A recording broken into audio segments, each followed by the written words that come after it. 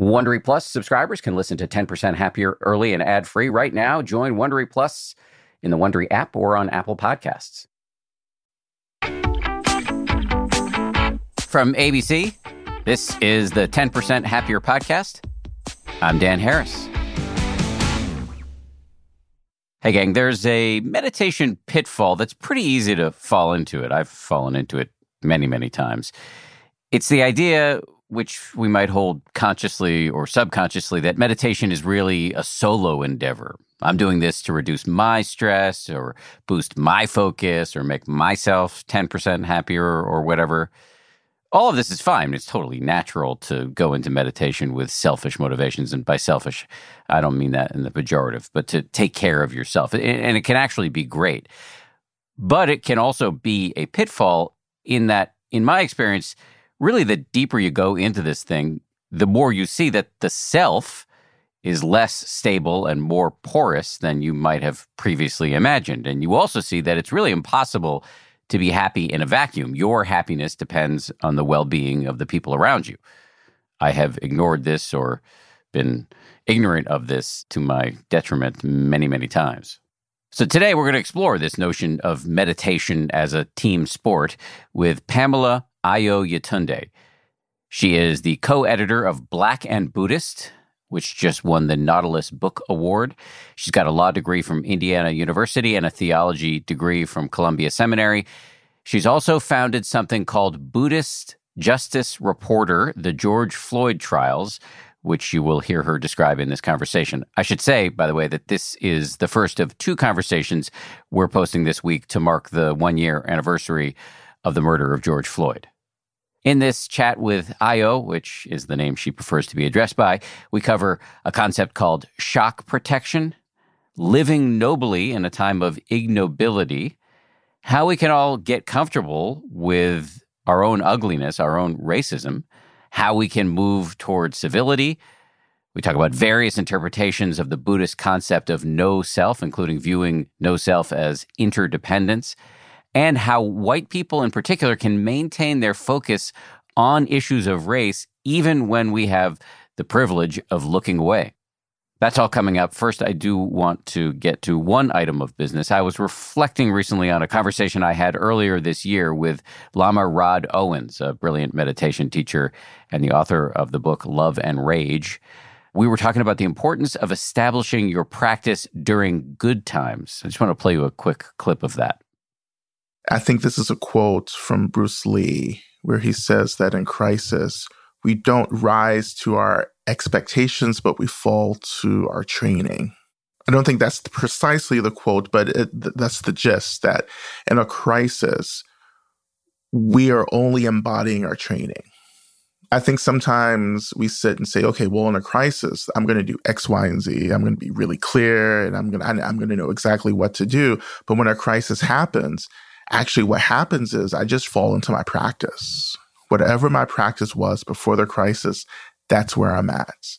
So if I don't have a practice, then it's very difficult. My teachers always said, it's really important to practice during the good times. Practice really hard during the good times, during the times where there's not a crisis, where you're not overwhelmed. Really take advantage of those times, because when something really happens, then sometimes we don't have the space to consciously say, okay, I'm going to pay attention to my thoughts. I'm going to create spaciousness and all of that. Sometimes we just don't think about it. I play you that clip because if you are starting to feel like you're getting your feet back under you, or even if you've had them back under you for a while, now may be a great time to start building the level of your practice so that it can catch you when inevitably you're buffeted by crises, both large and small. I talk a lot on this podcast about our companion meditation app.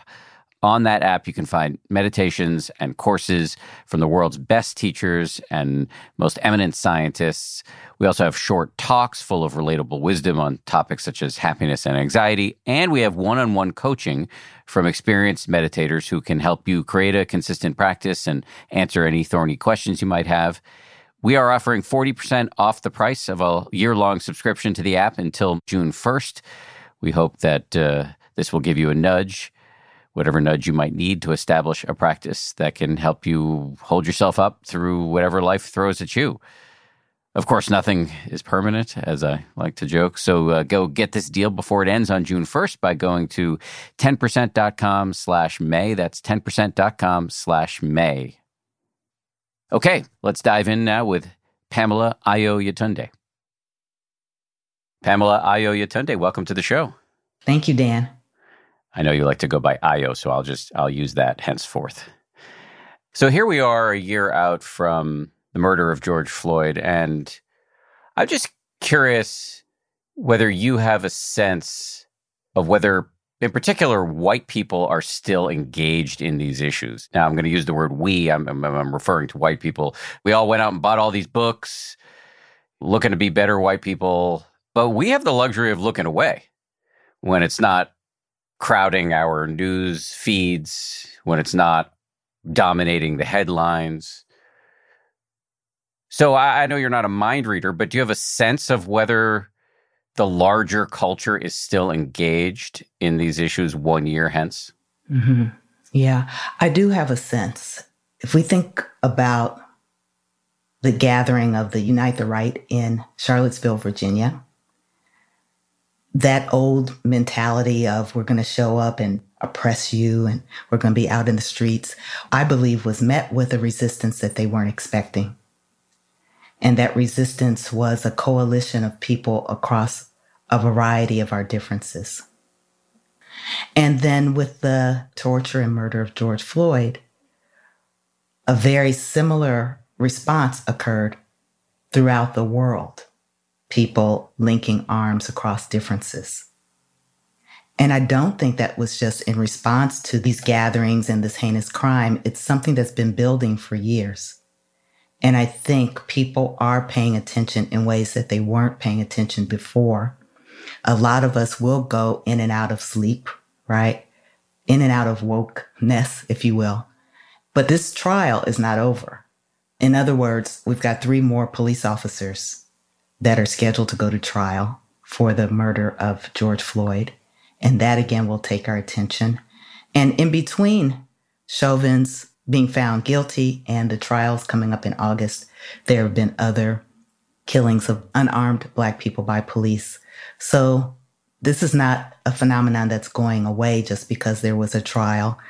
It's different now. We're paying attention, and it's been captured on video in a variety of ways, seen by many people, young and old. Videos gone viral throughout the world over and over again. It's different this time. And so I'm hopeful.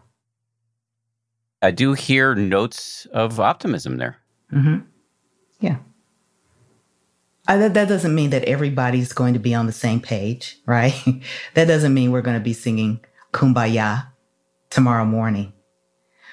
But as I like to remind people, when people say nothing has changed, I would like to think that many things have changed. I'm an African descended person. I've never been a slave, right? My body has never been in shackles. I didn't live through Jim Crow. I grew up in the 60s and 70s. That era had its own challenges. This era has its challenges. The next era will have its challenges. And we are continually fighting for our humanity, and that's not going to stop. For people, and I'll speak for myself here, I've had moments of falling back asleep and then waking up. It's not unlike meditation. You fall asleep or you get lost in thought, and then you wake back up, and the waking back up can feel like you're being yelled at by yourself. Like, where have you been? Why have you been asleep? You're sort of self-lacerating about having fallen asleep. And I've noticed that every day when I meditate, but I have noticed it a little bit around my bandwidth for issues related to violence and bias against minority communities. I care about it a lot, but at times I'm not awake to it. Do you have any thoughts about how we can kind of sustain attention without going to sleep on things that matter to the people with whom we share this country and the planet? I think what you're describing, Dan, is normal. You know, in our practice, at least from a Buddhist point of view, this laceration that takes place in meditation, we're supposed to pay attention to that too. And where does that impulse come from? And try to be gentle even with that, but not let it become a hindrance to having a meditation practice. You know, if we can talk candidly, frankly, when Please. you talk about minority communities and how to, how can I say, not be in the pattern of waking up, falling asleep, waking up, lacerating oneself, and so on. What if we were to consider that we're all part of the same community? Maybe we live in different places, but what if we considered that there's no such thing as a minority community?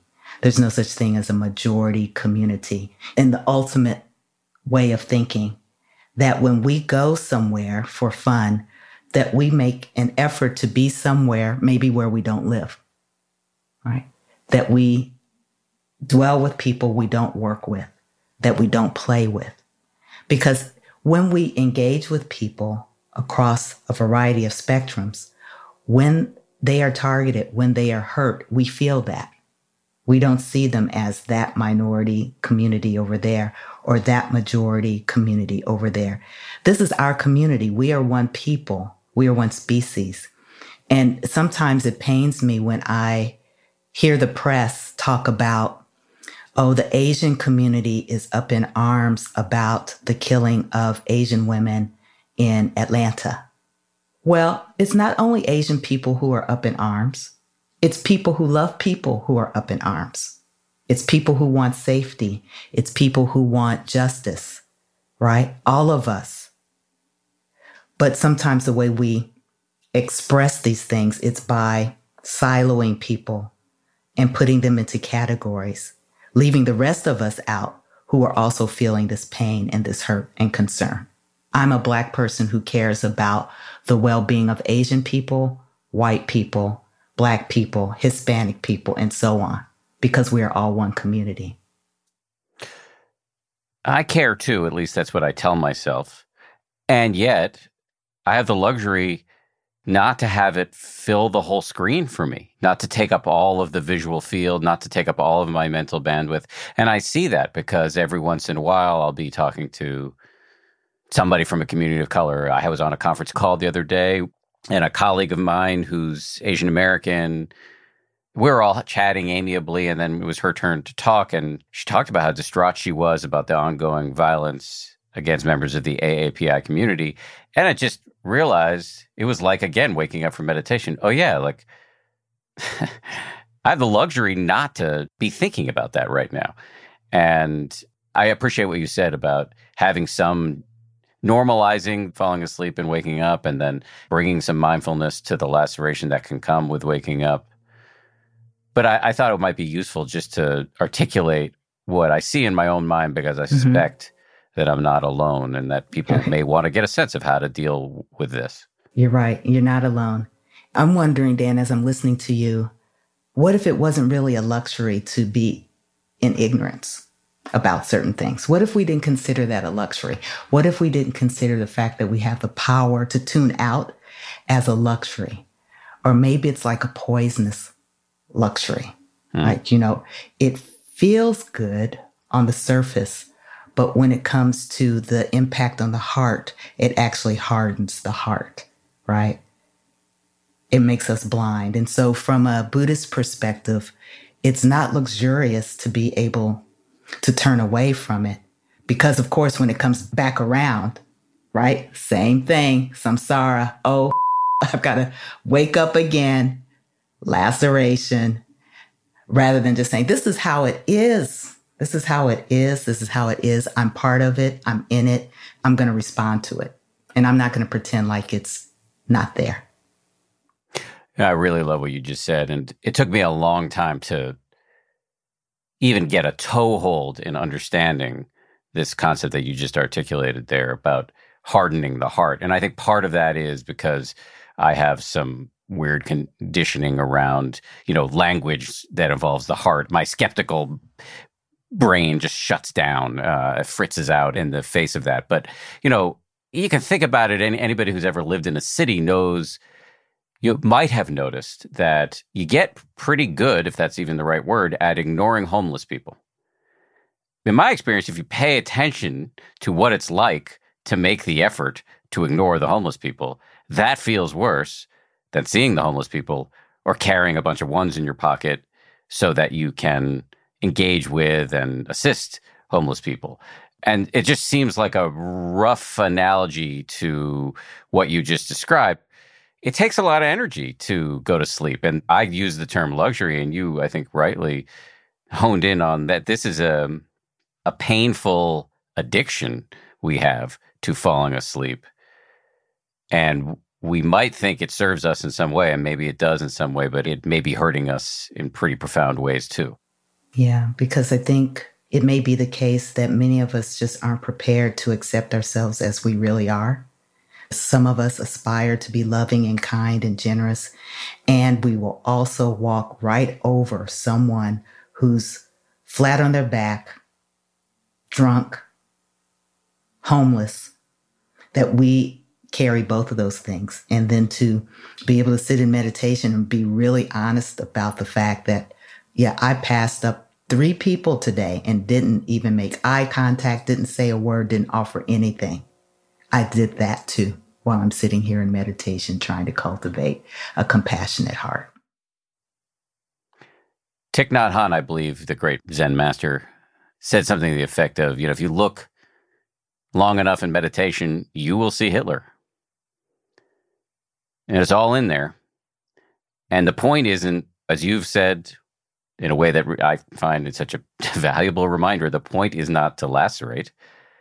The point is to see it with some warmth and then to make better decisions rather than getting caught up in the selfish dialogue of what a bad person I am. Mm-hmm. Dan, you said something, and I have read many of Thich Nhat Hanh's books. And when I entered Buddhism, actually, it was through the community of mindful living, which is part of the Plum Village tradition, right? Founded by Thich Nhat Hanh. And I've read his poem many times, Please Call Me by My True Names, which is about us having the capacity for good and evil, all of that. But when you said what you said, which I had never heard before, that if we sit long enough, we'll see Hitler, in my body just tightened up to a degree I hadn't felt in a while, like instantaneous. And I wonder, what does it take for us to be able to sit with something like that for just a couple of minutes? And if we could sit with the fact that we have the capacity for that kind of evil, how might that inspire us to refrain from and renounce evil? How do you think it might? What's the mechanism there? Because this could be counterintuitive to people, especially people who are new to meditation or Buddhism or new to this podcast. They might be listening to this and say, okay, so if I get in touch in as warm a way as possible with my own ugliness, my own capacity for, as you say, evil, what's the good in that? Mm-hmm. Yeah. It seems like there's got to be a counterbalance to it because we don't want to believe that's who we are at our core. Even if we have the capacity to do harm, which we do, we don't want that to become our personality. So there's needs to be the counterbalance to say, I'm also able to do good in the world. I'm also able to serve others. So to be able to sit with the capacity, to sit with the reality that we can harm others, hopefully will lead us to a place of humility, right? So we're not ego clinging, ego tripping, and so on. And then we pay attention to that capacity, that impulse when it arises. Hopefully we're catching it. Oh, I want to tell them off. Oh, I want to smack them in the face. Oh, I want to do damage because I'm angry. To be able to catch ourselves because we know we have the capacity to go there, breathe through it, and turn away from it. The denial of that capacity is probably what gets us actually in trouble. And so the wisdom then, you bring the wisdom in. I am wise enough, I've lived long enough to know that I have the capacity to do harm. I've practiced a long time. Hopefully I'm better at catching that impulse. And I have taken vows to do no harm. Hopefully the combination of all of those things will prevent me from acting on that most base instinct that we've seen in this country over the past 5 years. There's been a real unleashing of that kind of aggression. So clearly, many of us have it. I want to give you another quote and see what you make of it. See, you can riff on it and see if it lands for you. But just came to my mind as I was listening to you talk. I have an executive coach. His name is Jerry Colonna. He's also become a real friend. And he kind of, for the last couple of years, has been doing couples counseling between me and the CEO of 10% Happier, Ben Rubin, who's also a very, very, very good friend. And just helping us have a better relationship because our relationship is so important to the rest of the organization. And Ben and I have had more than our share of conflict over the years. And Jerry at one point said something to the effect of violence. And by the way, he didn't just mean, like grabbing a truncheon and slamming somebody upside the head with it. Violence can be interpersonal. It can be, a snide comment. It can be cutting somebody off. But violence, he said, is what we do when we don't know how to handle our own suffering. Does that jibe with what you've been talking about over the last couple of minutes? Mm-hmm. I would have to agree with that. That ultimately, violence is what happens when we don't know how to deal with our own suffering. We don't know how to hold it. We don't know how to convert it into the path of wisdom. We don't know how to use that energy for reconciliation. We are reduced to the state of an infant. We've lost all of our senses. And so we just act out.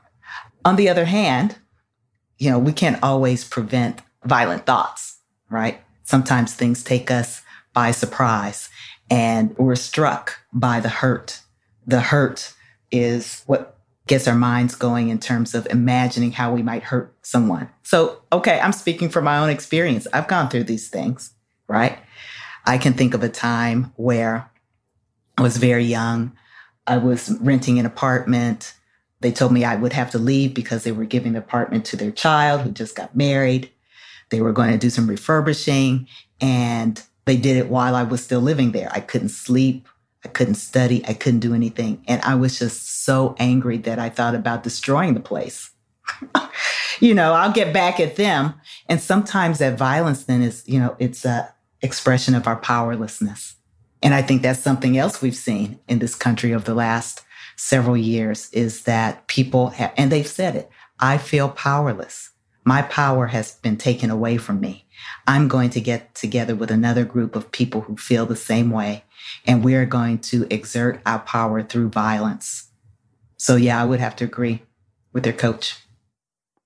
In your own practice, how do you work with when you see sort of violent or unconstructive aspects of the human repertoire arising in your own mind? How do you work with that? Yeah, there's so many expressions of that. So I'm a pastoral counselor. And so some of my clients have done things that they regret. In that counseling space, my duty is to create a space for the non-judgmental unfolding of whatever is real for them, whatever they've experienced, whatever they've done, and to create a space where they can gain greater insight into what led to those behaviors and help build up their capacity for making better choices. That's in the counseling space. Out in the world, I've been everything. I've been in awe, not in the positive way. I've been in awe at how hurt people have felt. I have been in awe at how easily we have been manipulated and bullied. I have been sad. I've been in despair. And I've also been encouraged as well. Like I talked about before, the people coming together saying, enough is enough. You've gone too far. We're not going to be a country where people are tortured and murdered on the street by police officers. We're not going to stand for that. And so the way I work with it is to accept it. It took a while. Even when I think about how this country has responded to the COVID-19 situation. Initially, it was, we need to hunker down and take care of each other. Then it was, this is having a negative impact on the economy.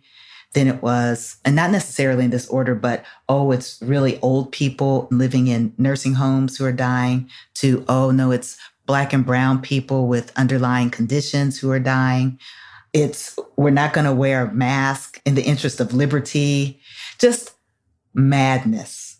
And so much has been revealed to me. Much has been revealed to me these last 5 years, especially this last year and a half. And the way I work with it, I just continue to sit, I continue to meditate, and I'm committed to listening to the cries of the world. This is Avalokiteshvara in the Zen tradition, a deity, an archetype that listens to the cries of the world. And so even in my anger and despair and all of that, I'm still committed to practicing compassion so that I can offer the best that I can offer, even in these crazy times. Lastly, I'll say, Dan, also, I've had to think, like I'm sure many of us have thought, how am I going to die? Am I going to die from COVID? Am I going to die from violence? There's so much of that going on right now. And so to kind of get good with, I could die from a variety of things. The question is, how am I going to live right now with these existential challenges? How am I choosing to live right now? Over the past year, are there times you've struggled to muster compassion where you felt like some version of the younger you stuck in an apartment that people are renovating while you have to live there? Yeah, it's been challenging. People talk about, especially in this country, how divided we are. I think we've been divided for a long time. I think for me, the difference now is how we have made enemies of one another without even knowing each other, based on a political opinion, based on an appearance, based on a mistake. There's been a loss of an ethos of forgiveness, the possibility of redemption, cooperation, collaboration, and compromise. I mean, we all live on this planet. We have to make agreements about how we're going to live on this planet. And so it's going to take a while for us to get back to some semblance of civility. And that's really important. I think when people come to me and they ask, what is my purpose in life? I don't know what my purpose in life is.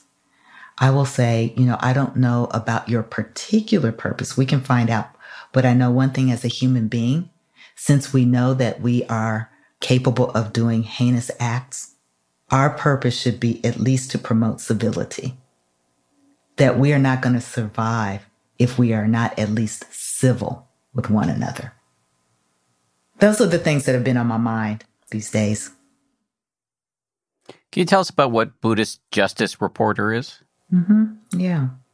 So I lived in St. Paul, Minnesota, when George Floyd was tortured and murdered. And that was after it became apparent that COVID would have an impact in the United States. We were already hunkered down for several months when he was tortured and murdered. So before that happened, I was already sitting with anger and confusion. Like, how are we going to make our way through this when people don't even agree on what we need to do to keep each other safe and refuse to do the things that we know work? How long is this going to last? My way of life has been undermined. I'm not happy about that. I'm a social person, right? So you take that away from me, I'm not a happy person. Sitting with this, trying to listen to the cries of the world, and then George Floyd was tortured and murdered not far from where I lived.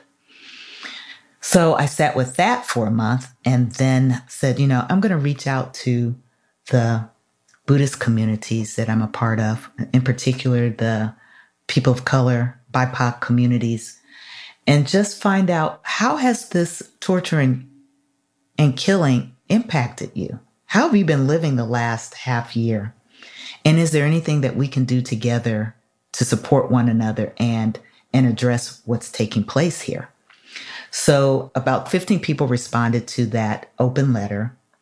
We met for about 5 months, arrived at this concept that we call Buddhist Justice Reporter, the George Floyd trials, because as Buddhist practitioners, we said the least we can do is take advantage of this unique opportunity to observe a trial like this, open access to anyone, and then comment on it with the hope that we can have a conversation, at least within the Buddhist communities, about criminal justice, which is not something that we talk about much because it's been understood by some Buddhist practitioners that we don't do justice, right? That's political. We don't do justice. And that by bearing witness to the trial, a trial that was likely to go in the other direction, because that's what history shows us. Police officers tend to walk when they've killed an unarmed Black person. That no matter which way the trial went, by bearing witness to this trial, people would know more about how the criminal justice system works as it relates to Black people. And that's how this project, Buddhist Justice Reporter, came to be. When I began talking about it, Tricycle, the Buddhist Review, offered their various platforms to us for publishing. The Katali Foundation offered some funding for us to get started, and Common Ground Meditation Center in Minneapolis supports us through fiscal sponsorship. And so when those three things came together and came together very quickly, it was like a validation. Oh, we should definitely do this. We should go forward with this. And the outpouring of support has really been overwhelming.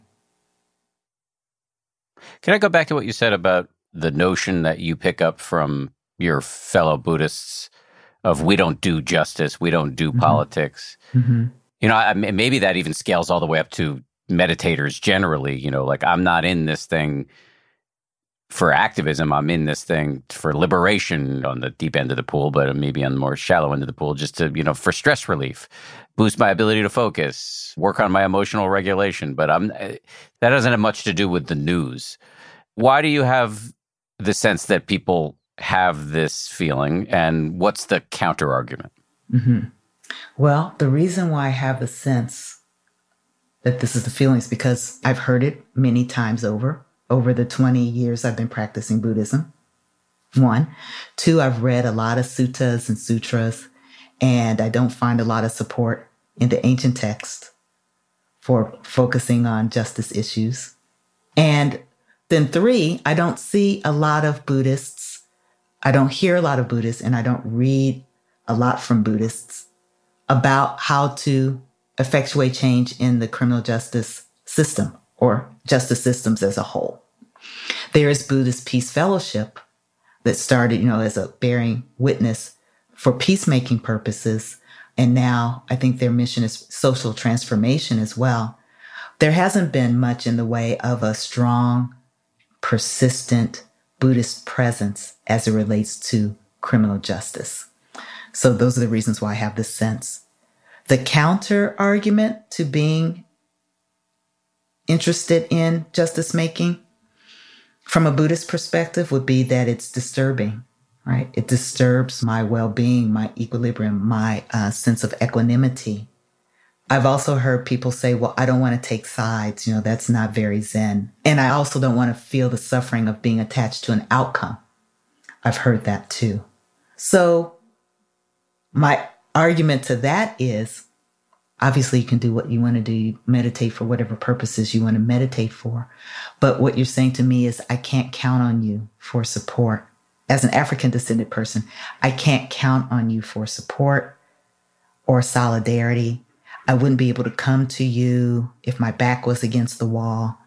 And what you're saying, I think collectively to any targeted group of people in the United States is, we are not interested in the existential threats to your life.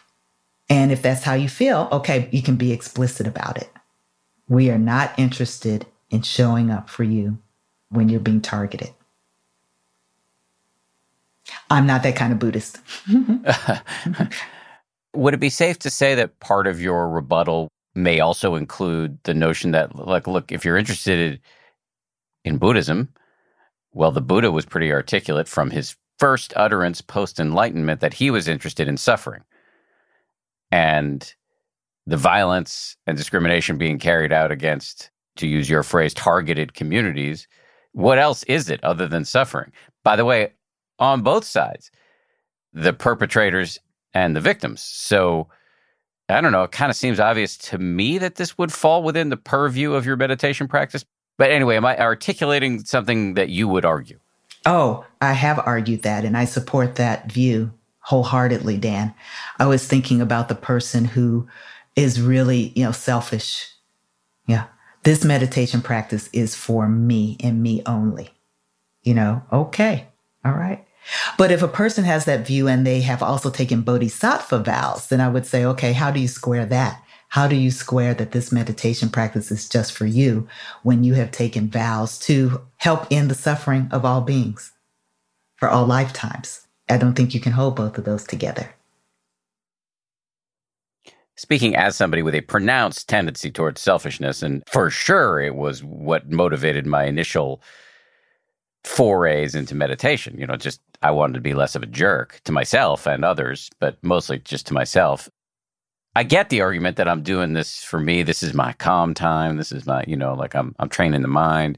But it really goes right back to what you said before about heart hardening and how, yes, I get that can be seductive because I've done plenty of it myself, but it actually sucks for you, the person with the hard heart. It causes pain to live in a world where there's injustice and to force yourself to ignore it. Mm-hmm. Yeah. And I don't think that they can hold up for very long either, right? I mean, we can ignore things for a moment, but the reality is there. It just keeps coming back. I don't know what efforts one has to make to avoid the realities that are all around us. I would imagine that would take a lot of energy to do that. But you're reminding me, Dan, in the Insight tradition, so I'm familiar with just a few traditions, but in the Insight tradition, it is a practice to do what we call dedicating the merit. And that's also in Soto Zen as well. Dedicate the merit, right? So even if you had an extraordinary meditation experience, I mean, maybe you feel like you levitated.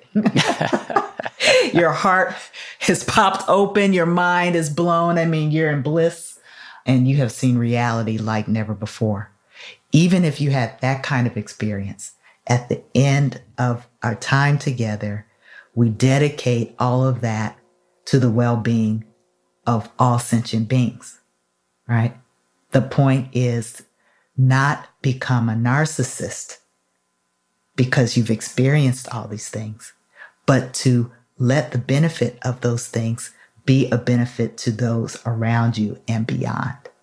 And if there's hesitation to contemplate how you might serve others, then you might want to go deeper into why am I doing what I'm doing?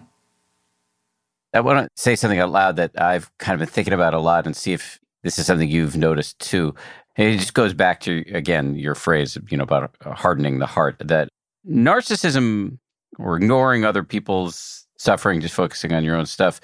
Again, I get why that is a pronounced human tendency.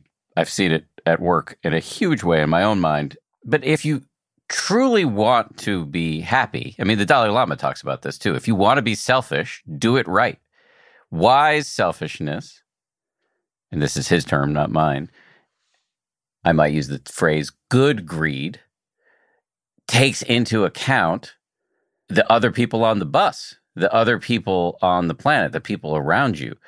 We are a social species. This is deep within our DNA. I mean, we didn't take, I'm sure I stole this from somebody, but we didn't take over the planet because we were the strongest animal, but we took over the planet because we were able to, and by the way, we haven't done a good job once we took the planet over, but we were able to get into this position of the apex predator because we could work together to take down the mastodon. So it's like we need each other. This is not some just empty bromide.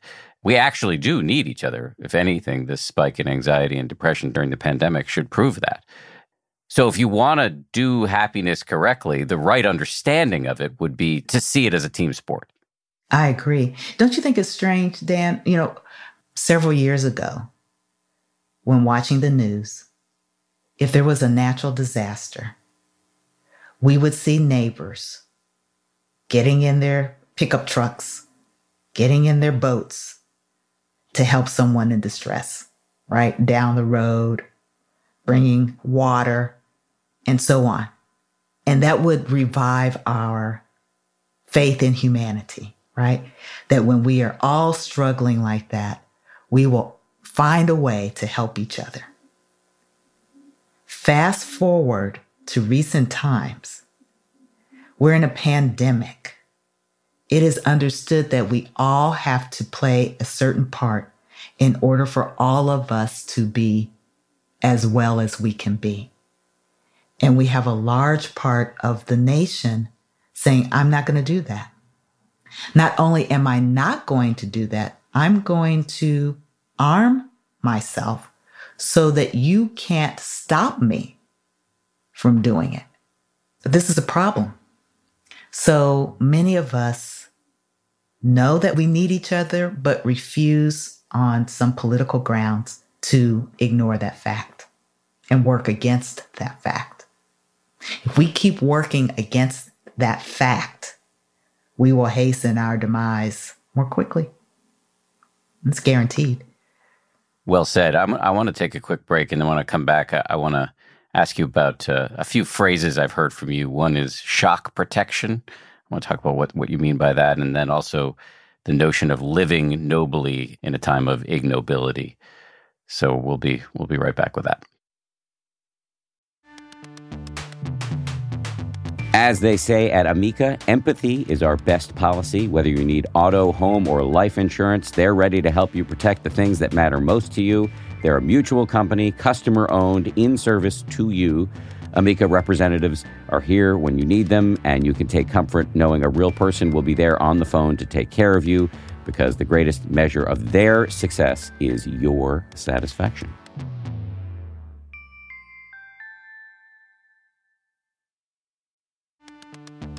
You can count on T-Mobile to help keep you connected after investing billions to light up their network from big cities to small towns. T-Mobile is America's largest 5G network. Plus, when you switch to T-Mobile, families and small businesses can save up to 20% versus Verizon and AT&T. Visit your neighborhood store or T-Mobile.com to switch. Plan savings with T-Mobile. Third line free on essentials via monthly bill, credits versus comparable available plans. Plan features may vary. Credits stop if you cancel or change plans.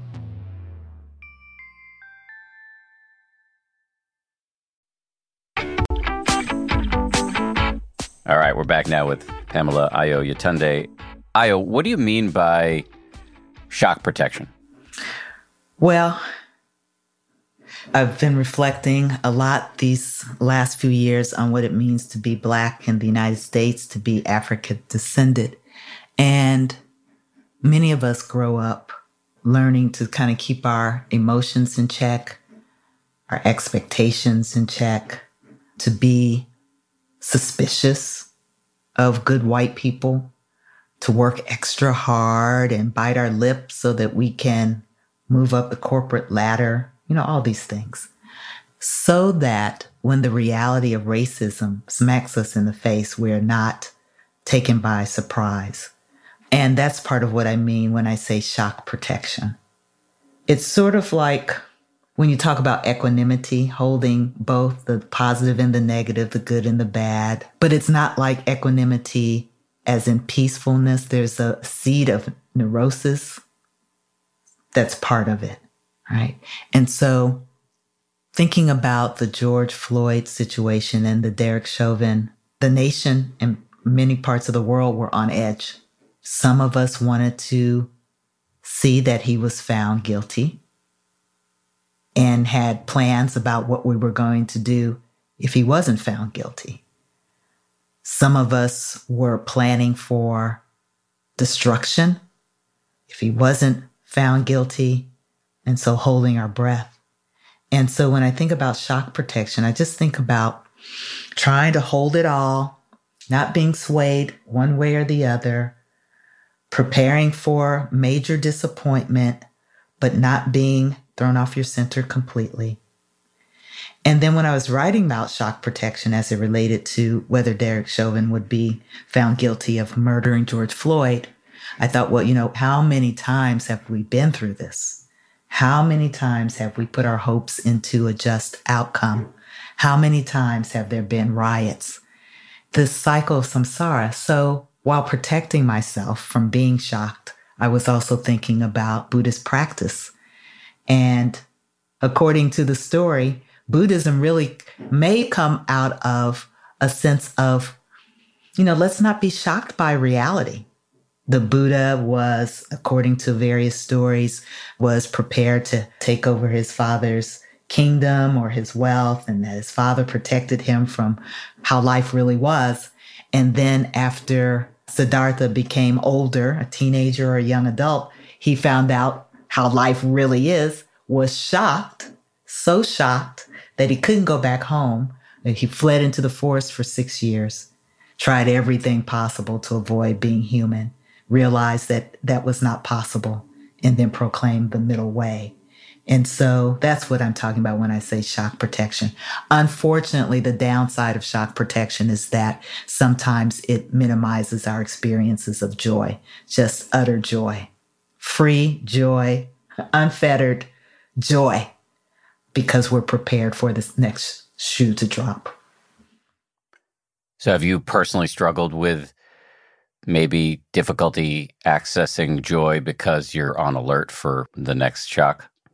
Sometimes, almost definitely sometimes, not all the times. I enjoy life. I live life pretty freely, but also when matters of justice arise, especially matters of justice as it relates to unarmed Black people, I don't feel joy. As a matter of fact, I didn't feel joy over the outcome. I mean, it's just tragic all around. It's tragic. And I know that the outcome doesn't really change how it is that we live with one another. It hasn't changed yet. There's another trial coming up. I'm not going to feel joy about that outcome. But sometimes I do have joy in life when I'm not thinking about those things, which is most of the time I'm not thinking about it. Like right now, I'm talking to you. I'm meeting you for the first time. This is the first time we're having a conversation with one another about things that matter to us. I feel joy about this moment and grateful. Right back at you. Thank you. Living nobly in the midst of ignobility. I believe you ran a retreat recently where that was the title. I'm probably mangling the title, but it was something along those lines. And I just saw those words and I thought, let me ask Ayo about that. So can you say more about it? Yeah. So this was a retreat hosted by the Barry Center for Buddhist Studies. It was online for about a week, called Remarkable Relational Resilience, Living Nobly in the Midst of Ignobility. And the inspiration for the title came from a study that I did when I was doing my doctoral work in pastoral counseling, where I interviewed African-descended Buddhist practitioners in the Insight tradition who are same-gender loving women who grew up in church. And what I learned from their experiences and their practices is that regular mindfulness practice, regular meditation practices, regular meditation retreats, loving kindness meditation on a regular basis, understanding the concept of no self as interdependence, and serving in leadership or having some kind of role in Sangha all promotes their ability to be in healthy relationships across our differences, even when these women live with a variety of challenges to their humanity, based on racism, sexism, homophobia, sometimes Christian supremacy, and so on. And so I thought, well, this is pretty incredible because what we say about Buddhism is we typically don't say it promotes good relationships, right? It makes us more resilient in our relationships. Usually we talk about it supports being in solitude and so on. And so to be relationally resilient in the midst of a culture that is turning against positive and nurturing relationships is what that retreat was about. Again, for folks who might be tempted to think that meditation is a solo endeavor, on the simplest possible level, how can we understand that, in fact, it's a team sport? Well, I think the question is, what do you do after you come out of meditation? Right? Who are you with? Why are you with them? Um, these practices also come with teachings on ethics, philosophy, psychology, for some people, artistic expression, for some people, religion. And so I guess if you were to abstract just the meditation practices out of the context of all those other things, you can make the argument that it's a solo endeavor, right? And just leave me alone. This is just for me. But I think if you're really dedicated to meditation, that's not likely to be the case. Because you're going to become maybe expert at regulating how you are with others. And people who appear a certain way might trigger you. They might say or do something that might trigger you, whereas before you would be reactive to that. You're very likely to be less reactive. Being less reactive means that the person you're with is likely to be less reactive, right? So you don't have the feedback going back and forth like that. There's a chance that your meditation practice will enhance your relationships because people aren't reacting to you because you're not reacting to them. And how much space does that create for all kinds of intimacy, if you will, if that's taking place? So yes, I guess on one level, you can claim that your meditation practice is for you alone, but then see what is the reality? What is the impact of that on your relationships? And I think you'll find that actually there is a connection between what you do by yourself and how it impacts others. Yeah, and it's not like the mind you take into meditation is completely quarantined from the mind that's with you as you move through the world. If you've been walking around being a jerk to people, that is going to kick up a lot of dust in your mind. And so you sit down and you're going to be dealing with that. So that's why the Buddhists talk about this is a classic Buddhist phrase, the bliss of blamelessness, the reason that one of the big reasons to be ethical, it just goes back to this wise selfishness idea that I like from the Dalai Lama, being ethical. It will redound to your benefit on the level of your mind, which, by the way, is the filter through which you experience everything. Well, I guess you could call that a wise selfishness. I would, and if that's the only way to get people to act right, I'm with it. Okay, go ahead. Because you want to have a good meditation experience, treat other people with kindness. Okay. But if I could motivate someone to look at it differently, and that is most of your time is going to be spent in relationship, not in meditation, but in relationship. So since most of your time is going to be spent in relationship, why not let that be the motivation for your meditation? Yes, and in defense of the Dalai Lama, that's what I think he would say. It's not about making your meditation sessions better. It's about making your mind all the time more peaceful.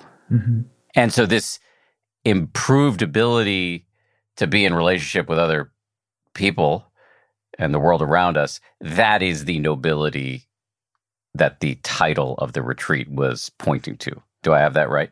That's right. And also the differentiation. So one of the things that I have found very beneficial about Buddhist practice, meditation, and so on is that it supports a differentiation from people who are engaged in, drama, the drama people, kings, queens. It differentiates the practitioner from people who are so engaged with having their desires met that they can't stop themselves, right? So that's what I mean by the ignobility. It's just you're not thinking about what you do or don't do, what you say, don't say, how that impacts those around you. You don't have a commitment towards the well-being of others. You're just satisfying yourself. Sitting, contemplating your vows, contemplating ethical principles, and so on, renouncing violence are ways that we are going to go forward in this project we call civility. And that's the nobility as I see it. Of course, I know it's got different roots, right? That nobility does not come from the family you were born into. Nobility doesn't come from the caste you were born into. It comes from how you choose to live. I'm glad you brought that up because a while ago, I made a note to myself that you said something about, and I could have heard you incorrectly, so if I did, I apologize, but something about the fact that you had spent no small amount of time looking at the suttas or sutras or sort of the words of the Buddha as they were recorded, as it turns out, many years after he died, but they were kept alive through oral tradition and then written down hundreds of years later, and they're now referred to as the suttas or sutras. And I think you had said something to the fact that there isn't a lot in there about social justice, and yet I think, and you inarguably know way more than I do about the Buddhist scriptures, but I thought the Buddha was known for having said just what you said, which is that the caste system, which really was in place in India in those days, that true nobility did not come from your birth. It came from the quality of your mind, the training of your mind, the quality of your actions as a consequence of the training of your mind. Is that not a form of social justice? Okay. Dan, I don't know what I said exactly, but I'll tell you what was in my mind. It was in my mind to say that the suttas and the sutras don't say much in the way about criminal justice systems. And certainly has nothing to say about the criminal justice systems in the United States because these are ancient teachings from India, right? So it has nothing to do with our present day situation as it relates to criminal justice. In terms of social transformation, absolutely. Absolutely. Okay, I could be completely wrong about this, but this is what I've come to understand about the teachings on no self. The teachings on no self, I think, in my humble view, are really about telling the Brahmin caste that there is no divine self that is embodied because you were born in a particular caste. Show me. Show me where that is. It doesn't exist. There is no self. There is no divine embodied self by virtue of the family or caste you were born in. So imagine that you believe that and then you hear it and then you begin to build a community that refutes that. And that community is growing. And the community is growing and now it's seen as a threat. You know, it's interesting that Buddhism has probably found one of the most difficult places for it to flourish in the place it was founded, right? Because it was a threat. So yes, social transformation. And then the Dalit communities in India, A.M. Ambedkar, that his Buddhist movement was also a threat, right? Because the so-called untouchables begin to live into their humanity fully. Now you're talking about turning things upside down. And who in power is going to stand for that? I think Buddhism has that potential in the United States, right? To humanize people, rehumanize people, to live into their nobility, to me means living into their full humanity.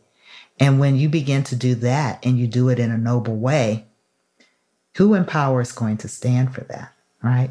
But this is what we're doing on the path to civility. We're going to rub up against one another. We're going to have conflict.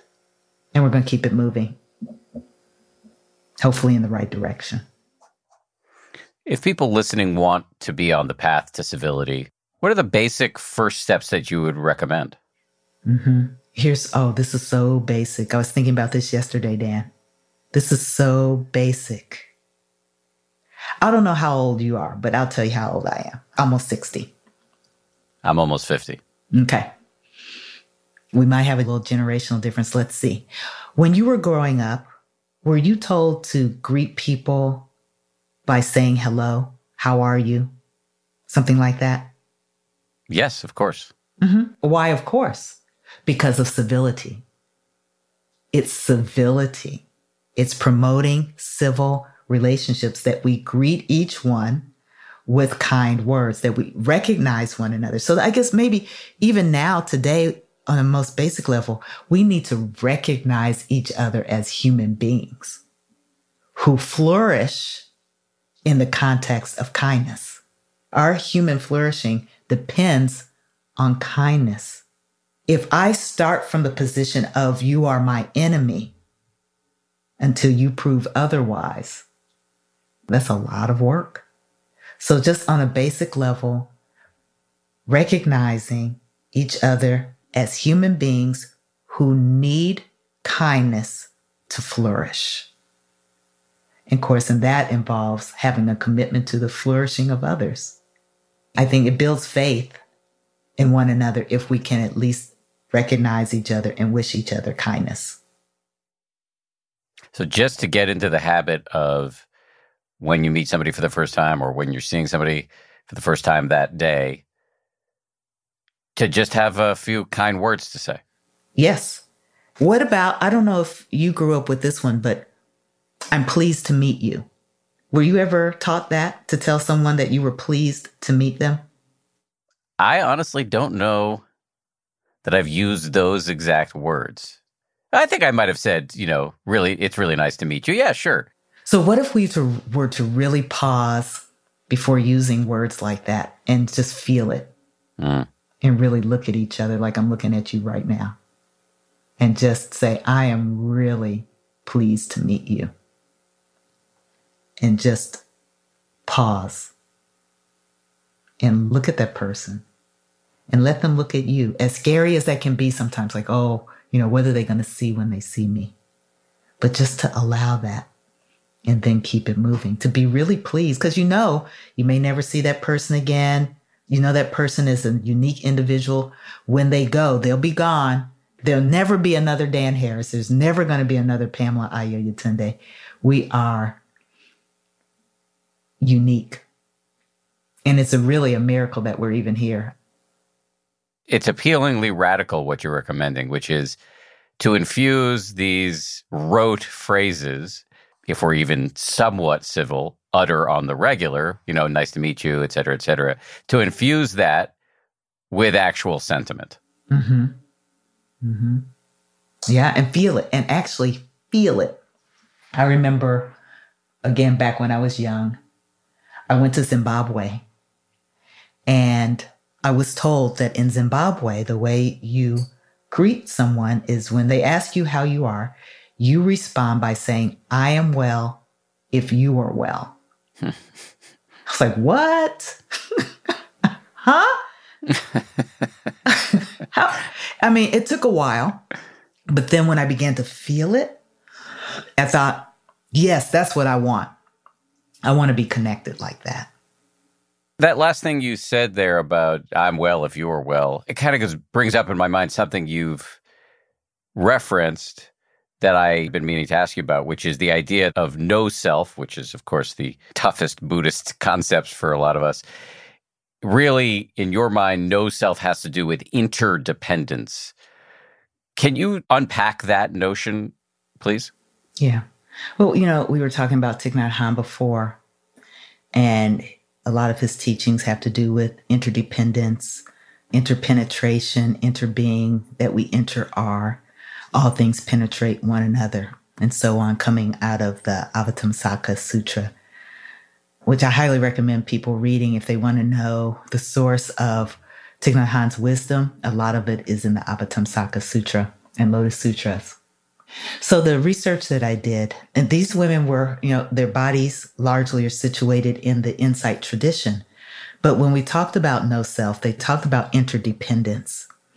And so it reminded me of some work that was done by one of my former professors, Dr. Carolyn McCrary, who found that interdependence, the notion of interdependence, is a norm in the African American community that's been transmitted down over the generations. That even if we're not Buddhist practitioners, there's a sense that from an African consciousness, that we are connected to one another and to all things. And so also this happens to be the case in many indigenous traditions, this concept of belief in interdependence. So I don't know, maybe For Thich Nhat Hanh, maybe in part it comes from Vietnam. For these women, one could say it's transmitted down from an African consciousness, but that's how they interpret no self. I see no self more as no nobly born divine substance that's only in one caste. Others see no self as something else, as emptiness or wisdom. It's confusing, right? So there are a lot of interpretations for no self. I think the most important thing as it relates to having a remarkable relational resilience is that even with various layers of oppression and discrimination, that these women through their Buddhist practices still feel connected with life and have good relationships with people across differences. I'm just trying to think about how we could put this concept to use in our own lives. That the idea that, you know, if you close your eyes and look for you, look for Io, look for Dan, you're not going to find some core nugget of you-ness in there. So that's a sort of one rough, amateurish way to describe the idea of no self. So what then are we left with? Well, the argument that the women you studied in your doctoral work are arguing that what we're left with is that this not self can be found in relationship to other not selves, to other people. What are the practical ramifications of this notion? Mm-hmm. Yeah, I can imagine the practical ramifications are many. Everything from adopting a child, maybe even adopting a non-human species into your family, caring for them as if you gave birth to them or brought them into the world, caring for your neighbor. I mean, not just caring about your neighbor, but really caring for your neighbor when they are in need. You put something that you want to do for yourself aside in order to care for them. I think about no self also as selflessness, not as in I don't exist, but as in I'm not that focused on getting my needs met all of the time. If you combine the practices in what we call the Brahma Viharas, loving kindness, compassion, equanimity, and sympathetic joy, and you mix all that together, and you mix it up for over a period of time, I think what you'll find is that you're thinking about the well-being of others around you and paying attention to how might I be of service when someone is in need. It's really an orientation away from consistent, constant self-gratification towards how can I promote well-being and happiness for those around me and beyond. I sort of resonate with a couple of things you just said. One, in terms of adopting non-humans. Right around that time, a cat emerged from the corner of this little closet where I'm doing this interview. And yes, she must have known you were talking about her. The other thing you said is about the Brahma Viharas, these practices of trying to cultivate friendliness for yourself and others, compassion for yourself and others, mudita, the ability to sort of revel in other people's good fortune, and equanimity, the ability to kind of just be with all of it somewhat calmly. I kind of think of myself as, in some ways, like he's such a quintessential Western man in that, you know, I was raised in a culture of individualism, Horatio Alger, pull yourself up by your bootstraps. And the more I look at my own mind, the more I really see that kind of, I've referred to it as selfishness, whatever you want to call it.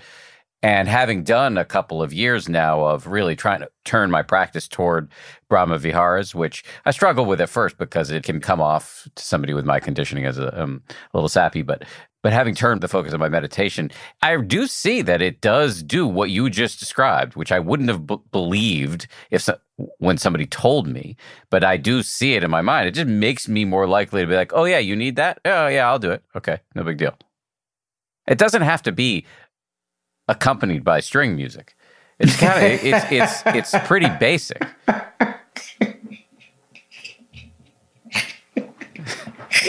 That's good. Right. It usually is not accompanied by strings or brass or anything like that. It's really sweet. It's just simple. It's like You don't think about it. You just know. And because it helps, for better or for worse, helps us be more vulnerable, recognize our vulnerability, and we're more empathetic because we resonate with people, because we're not so engaged in the work of ego building. We're just resting. And this work, do you believe this work inexorably would have ramifications toward social justice? I think my answer to that is no. And the reason why I say that is because there are many of us practicing, many of us, countless, and I just don't see the social transformation work taking place. Now, that doesn't mean it's not taking place. As many people tell me, and I agree, you don't have to be out in the streets to demonstrate that you are engaged in social transformation work. But it would be nice to know what is happening. How are the practices informing this work? Why, during these last 5 years, why did we get to the place that we're at right now with nearly 600,000 Americans dead from COVID? Maybe some scientists say 400,000 of those deaths preventable, right? Why do we have tens of millions of people in this country who've been infected, maybe even more? And many of those people will live with chronic illnesses the rest of their lives, right? Where's the outcry? I just don't know. And I'm hopeful, and that hope comes out in the Buddhist Justice Reporter work, because I do believe, just like you, Dan, the Brahmavihara practices practiced over time is some really good stuff that can be directed towards our homes, our neighborhoods, our communities, our country, to help us get back on the right footing towards civility. This is a very dangerous time in the United States. It's very dangerous. I don't think we've seen danger like this. I know you haven't, because you're younger than I am. I haven't seen it, and people older than myself haven't seen it when people are breaching the Capitol like they did on January 6th, when we have a former president who still hasn't conceded the election, and people are still trying to fight that fight. And so we know in the next couple of years, if not before, we're going to be on the teeter-totter of values again. Yeah, and it's going to be harsh. And we just have to be ready. Shock protection. Shock protection. If people want to learn more about your work, both with Buddhist Justice Reporter, the George Floyd trials, and the various books that you've edited and contributed to, how can we do so? Can I just kind of nudge you to just plug all of your work, please? Okay. So if people want to know more about Buddhist Justice Reporter, they can visit our website, www.buddhistjustice.com. If people want to know more about my books, they can go to the big bookstores online or independent bookstores and just type in my name. My pastoral counseling practice is through Center of the Heart, and I can be found at Center of the Heart at www.centeroftheheart.org. Ayo, thank you very much. Really appreciate it. Thank you, Dan. I appreciate you, and I think because of people like you and the work that you're doing, it helps me feel very hopeful. And I appreciate that. Thank you. Well, I send that sentiment right back at you over the ones and zeros of the internet. Thanks again to Ayo. Really enjoyed talking to her, and stay tuned for part 2 of our series that we're running this week, marking the anniversary of the murder of George Floyd. Episode number 2 coming up on Wednesday. This show is made by Samuel Johns, DJ Kashmir, Kim Bikema, Maria Wortel, and Jen Poyant, with audio engineering by Ultraviolet Audio. As always, a hearty salute to my ABC News comrades, Ryan Kessler and Josh Cohan. We'll see you again on Wednesday. If you like 10% Happier, and I hope you do, You can listen early and ad-free right now by joining Wondery Plus in the Wondery app or on Apple Podcasts. Prime members can listen ad-free on Amazon Music. Before you go, tell us about yourself by filling out a short survey at Wondery.com/survey. Once upon a beat. Remember those stories and fables that would capture your imagination and you couldn't wait to see how they would unfold? And now, when you read them as an adult, you think, some of these old tales could use a fresh spin. We have a perfect podcast to bring you the stories you remember, remix, and reimagine for the kids in your life today.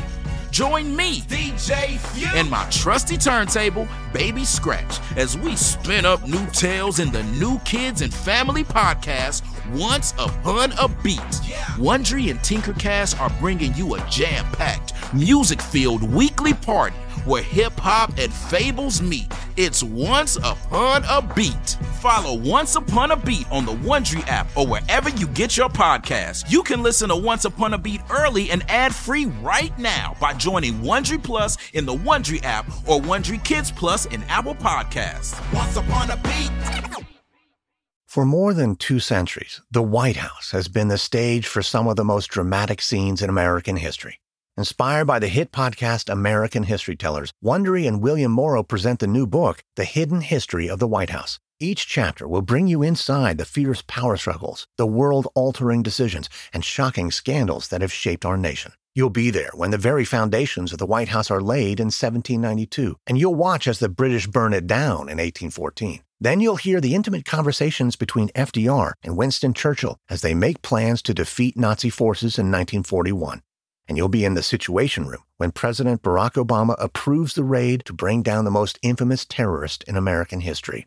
Pre-order The Hidden History of the White House now in hardcover or digital editions wherever you get your books.